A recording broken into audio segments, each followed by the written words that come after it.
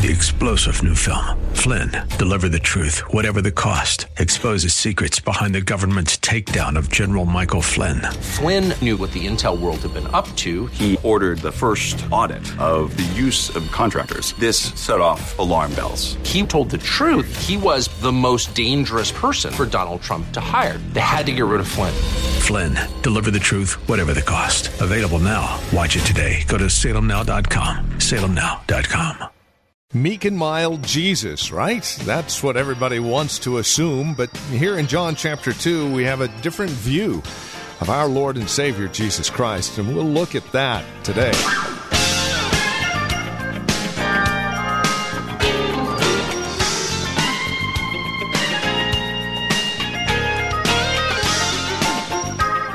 If the world had its way, Jesus would be viewed as a milquetoast, mamby-pamby, meek and mild kind of guy with no real power or authority at all. Yet, here in John chapter 2, verses 13 through 35, we get an indication that he is still God, and he is still on his throne. Jesus, the new temple, the significance of cleansing the physical temple and whipping people into shape. It's the focus of our time today on Truth for Today with Pastor Phil Howard. Welcome to the program. Here's Pastor Phil now with today's broadcast. The Passover of the Jews was at hand, and Jesus went up to Jerusalem. In the temple, he found those who were selling oxen and sheep and pigeons, and the money changers sitting there. And making a whip of cords, he drove them all out of the temple with the sheep and oxen. And he poured out the coins of the money changers and overturned their tables. And he told those who sold the pigeons, "Take these things away. Do not make my Father's house a house of trade." His disciples remembered that it was written, "Zeal for your house will consume me." The context of what's going on is Jews, when they came up for Passover from the inhabited world around the Mediterranean, they didn't make that journey bringing sheep and sacrifices with them. They waited till they got to Jerusalem, and they would purchase the animals there. Besides that, they had to pay a temple tax. They paid like a temple redemption. Well, they would bring this various coinage from all over the Mediterranean world. They would exchange that, change it, and probably they believe in the Gentiles' court. They made it bins for sheep, goats, all of this. And so you're running, you've got livestock there and all of this. And so when you came up to the temple site, you'd hear all this noise. You could hear the sheep, you can hear the cattle, you can hear the bargaining going on over money and exchange rates. I mean, it was a mercenary, loud, raucous group. And Christ takes his authority, and something is strange when he's able to do what he did. Can you imagine driving a man away from his money and him not beating you up? Why didn't all the money changers jump in there and beat Christ up? Some kind of authority. He just cleaned house. Nobody made a step to stop him. It's like when they came to arrest him in the garden, and they said, "We've come to arrest you. Who are you?" "I am." And the soldiers fall back. See, his authority, someone exerted that. So the Jews said to him, "What sign do you show us for doing these things?" Jesus answered them, "Destroy this temple, and in 3 days I will raise it up." The Jews then said, "It has taken 46 years to build this temple, and will you raise it up in 3 days?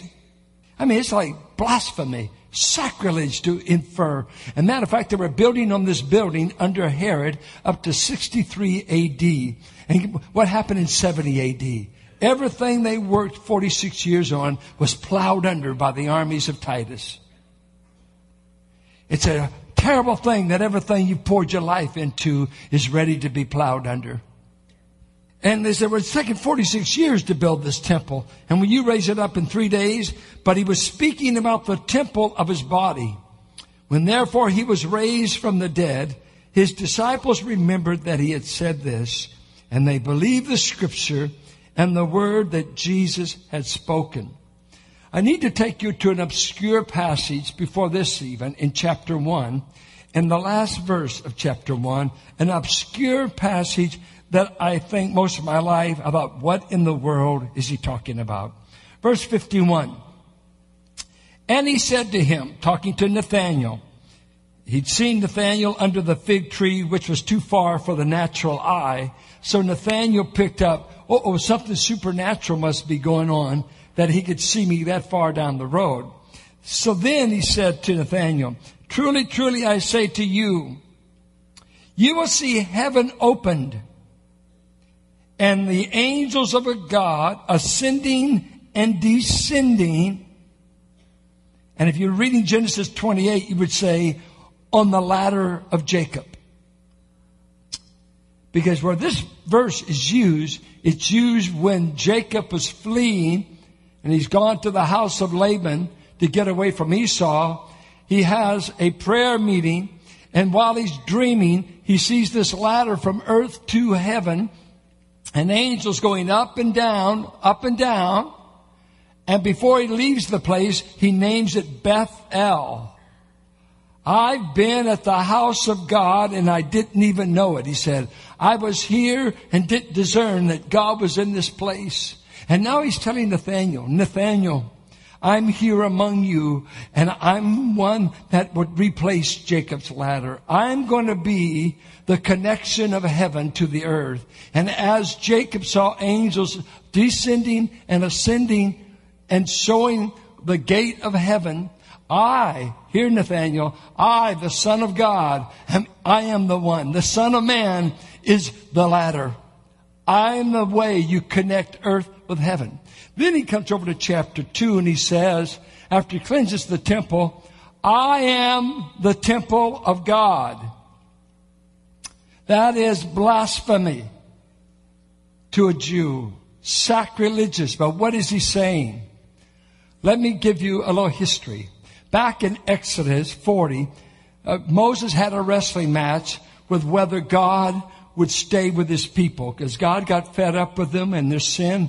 And he said, Moses, I want to kill the nation. I'll work with you, but I want to kill the people. Moses talked him out of it. Then he said, I'll go ahead of you, Moses, and lead you that way. Moses said, no deal, no deal. You got to go with us. If you don't go with us, I don't want to go. Well, God relents once again, and he reveals the tabernacle. And in chapter 40 of Exodus, God says, I'm going to come down and I'm going to fill the Holy of Holies with my presence, and the tabernacle will be the place where my presence will live. Heaven is going to visit earth in this ugly looking badger skin. Some believe it was porpoise hides. We're not sure what the tabernacle curtains were made of, either badger skins or porpoise skins. And he made that, but inside was the glory, the presence of God. And when God told them to move the tent, they moved. And the fire and the cloud. So God said, I'll live among my people, and the tabernacle will be the center. I'll hang out above the mercy seat. Coming along in 1 Kings 8, David had a great desire. After they moved into the land, they put away the tabernacle. They still had the Ark of the Covenant, but the tabernacle folded it up. They weren't moving around anymore. And David got really desirous. Why is it the God of Israel and the Ark of the Covenant is kept out in different fields? Sometimes the Philistines get it. Sometimes it's like in a barn. This represented the Shekinah presence of God. We can do better than this. And so he tells God, I want to build you a house. God says, David, you're too bloody a man. I fought wars through you. I'll build houses through Solomon. Somebody's got to fight the enemy. And many times they never get to build the house. And David was not given that privilege. But David started giving of his resources and started collecting the goods needed to build it. And he knows Solomon, his son, gets the privilege. Solomon, the day they build this temple and dedicate it to the Lord, 1 Kings said, The glory of God so filled the temple that the priests couldn't move on the premises. They couldn't walk around. The glory cloud was so thick and powerful, the high priest and the priests were frozen in their tracks. They couldn't move. The presence of God was made so real and evident on that day. You come to Isaiah 66, he said to Israel, who loved temple. They wanted temple. They wanted Jerusalem, our temple. He said, who were you to ever think you could build a house big enough to contain me? For the highest heavens can't contain me. I'm bigger than any house you can build. I appreciate your thoughtfulness, Solomon, but I'm bigger than anything you can build. Well, something tragic happens to the nation. The nation begins to fall in love with their neighbors, especially their gods. In Ezekiel 8 through 11, he describes a tragic story. He has Ezekiel caught up when he's down there by the river Chebar and in Babylon. He catches him up in the spirit and he takes him to investigate the temple in Jerusalem. And when he gets there, the first thing he sees in chapter 8 is an idol that God calls jealousy. You've taken the place that was set apart for me, the place where my glory wanted to be manifested, and you're provoking me at my very house. You've got an idol named jealousy that's provoking me. And Ezekiel describes sequentially the removal of the Shekinah from the temple. From the Holy of Holies, it moves to the outer court. Then it moves to the outer gate. And then it goes to the eastern gate of Jerusalem. And by the time it gets to chapter 11, the Shekinah, the divine presence, ascends into the heavens. So God is saying, Israel, your place of worship, I've left. You'll still go on as usual, but my presence will no longer be there. For you've chosen other gods. You're doing abominable things. I'll see that your temple lies in waste. And when you rebuild it, you can rebuild it, but you can't make me house it. I'll leave you an empty temple without the divine presence.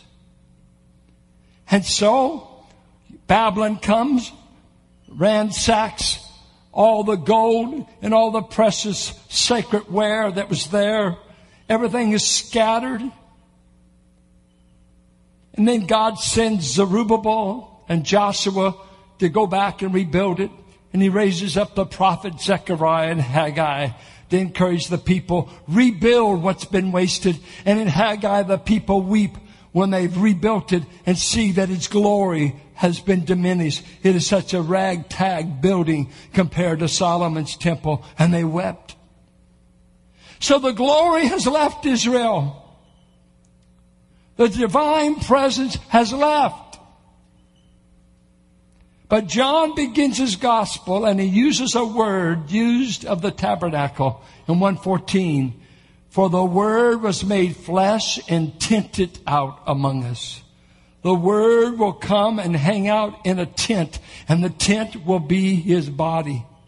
And he said, the glory that was in the tent back in the wilderness is now in me, and I'm full of glory and grace and truth.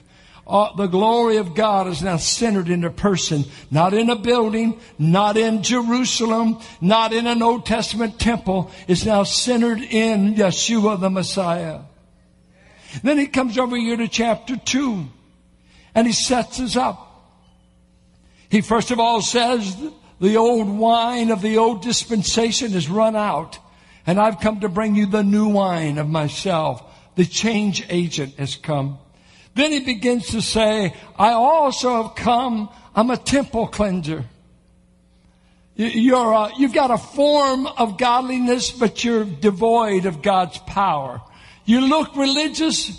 You've got all the outworkings. You still got a priesthood. You're still offering lambs. There's one thing missing. God. You draw nigh to him with lips, but your heart's far from him. And I'm going to do you people like you've done me. Isaiah said it. You talk to me with lips, but your hearts are wicked. I'm going to tell you this. I'm going to talk to you, but I'm going to withdraw my presence. I'm out of here.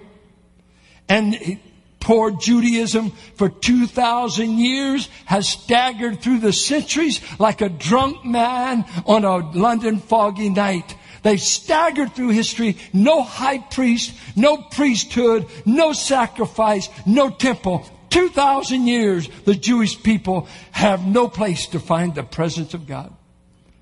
Where has it escaped? Jesus said, the temple is ended, no more. You've turned it into a house of merchandise. You're playing church, as it were. You're having playhouse religion, and I'm 1,000 miles from the place. Then he tells them, I am the temple of God, and you can destroy this temple. This temple will have to be crucified, and this temple will rise again, for I am going to become the meeting place of a heaven on earth. If you want to meet God on this earth, you've got to come to Jesus. He's the meeting place. This is where heaven touches the earth in Christ. The temple is my body. Now, I want you to follow me. Do you know how to flip pages in a Bible? It's not real hard. You ready? Start flipping. Ephesians. You got to follow this in the Bible. Ephesians. It's over here to the right. We loan your Bible. Please don't steal it. It's a terrible thing to steal while you're at church. Do it when you get home. Look at Ephesians 2:19. I'm going to show you his temple building, what his program looks like. Where is the temple of God? He said he was the temple. So now he's telling Gentiles that God has included them in salvation. Listen to verse 19. So then you Gentiles are no longer strangers and aliens, but you are fellow citizens with the saints and members of the household of God. Do you get it?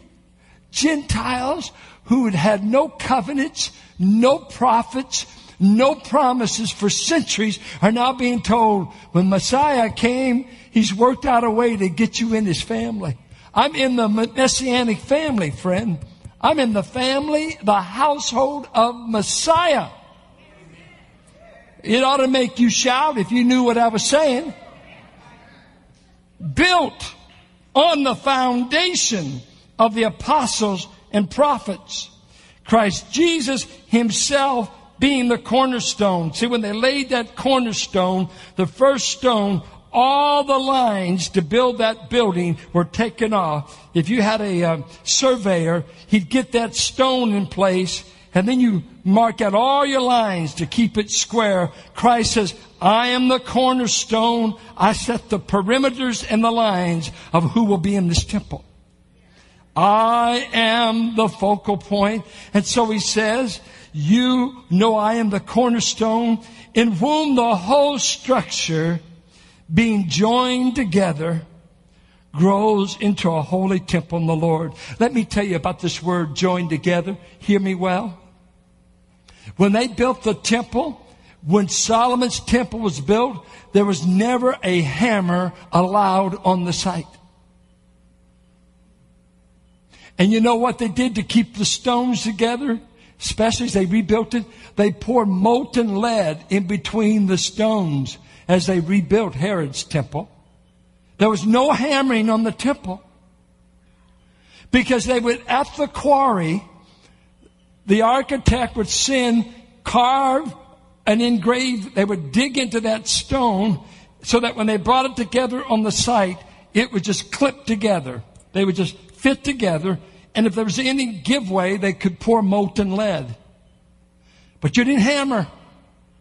You see, while it was in the quarry, the architect had described what it would take when they were digging it out. This is the way to hew the stone. I want you to know when God found you in your sin, the master architect and cornerstone had already figured out where you would fit. And when you came into the body of Christ, you fit because He designed you from the foundation of the world to fit in the body of Christ. I fit because the architect made me fit. I belong to the cornerstone, and so do you if you know Him. He has no warts in the body, just living members. You fit. He added you at the right time in history. He gave you the right spiritual gift. He put you in the right local church. He said, you fit where I put you in this building. I dug you out. I paid for the stone at the cross, but the Spirit did the chiseling at the quarry, and He put you in the body, and you fit. Grow up. You're being joined together, and present tense, you're continually growing into a what? Holy temple in the Lord.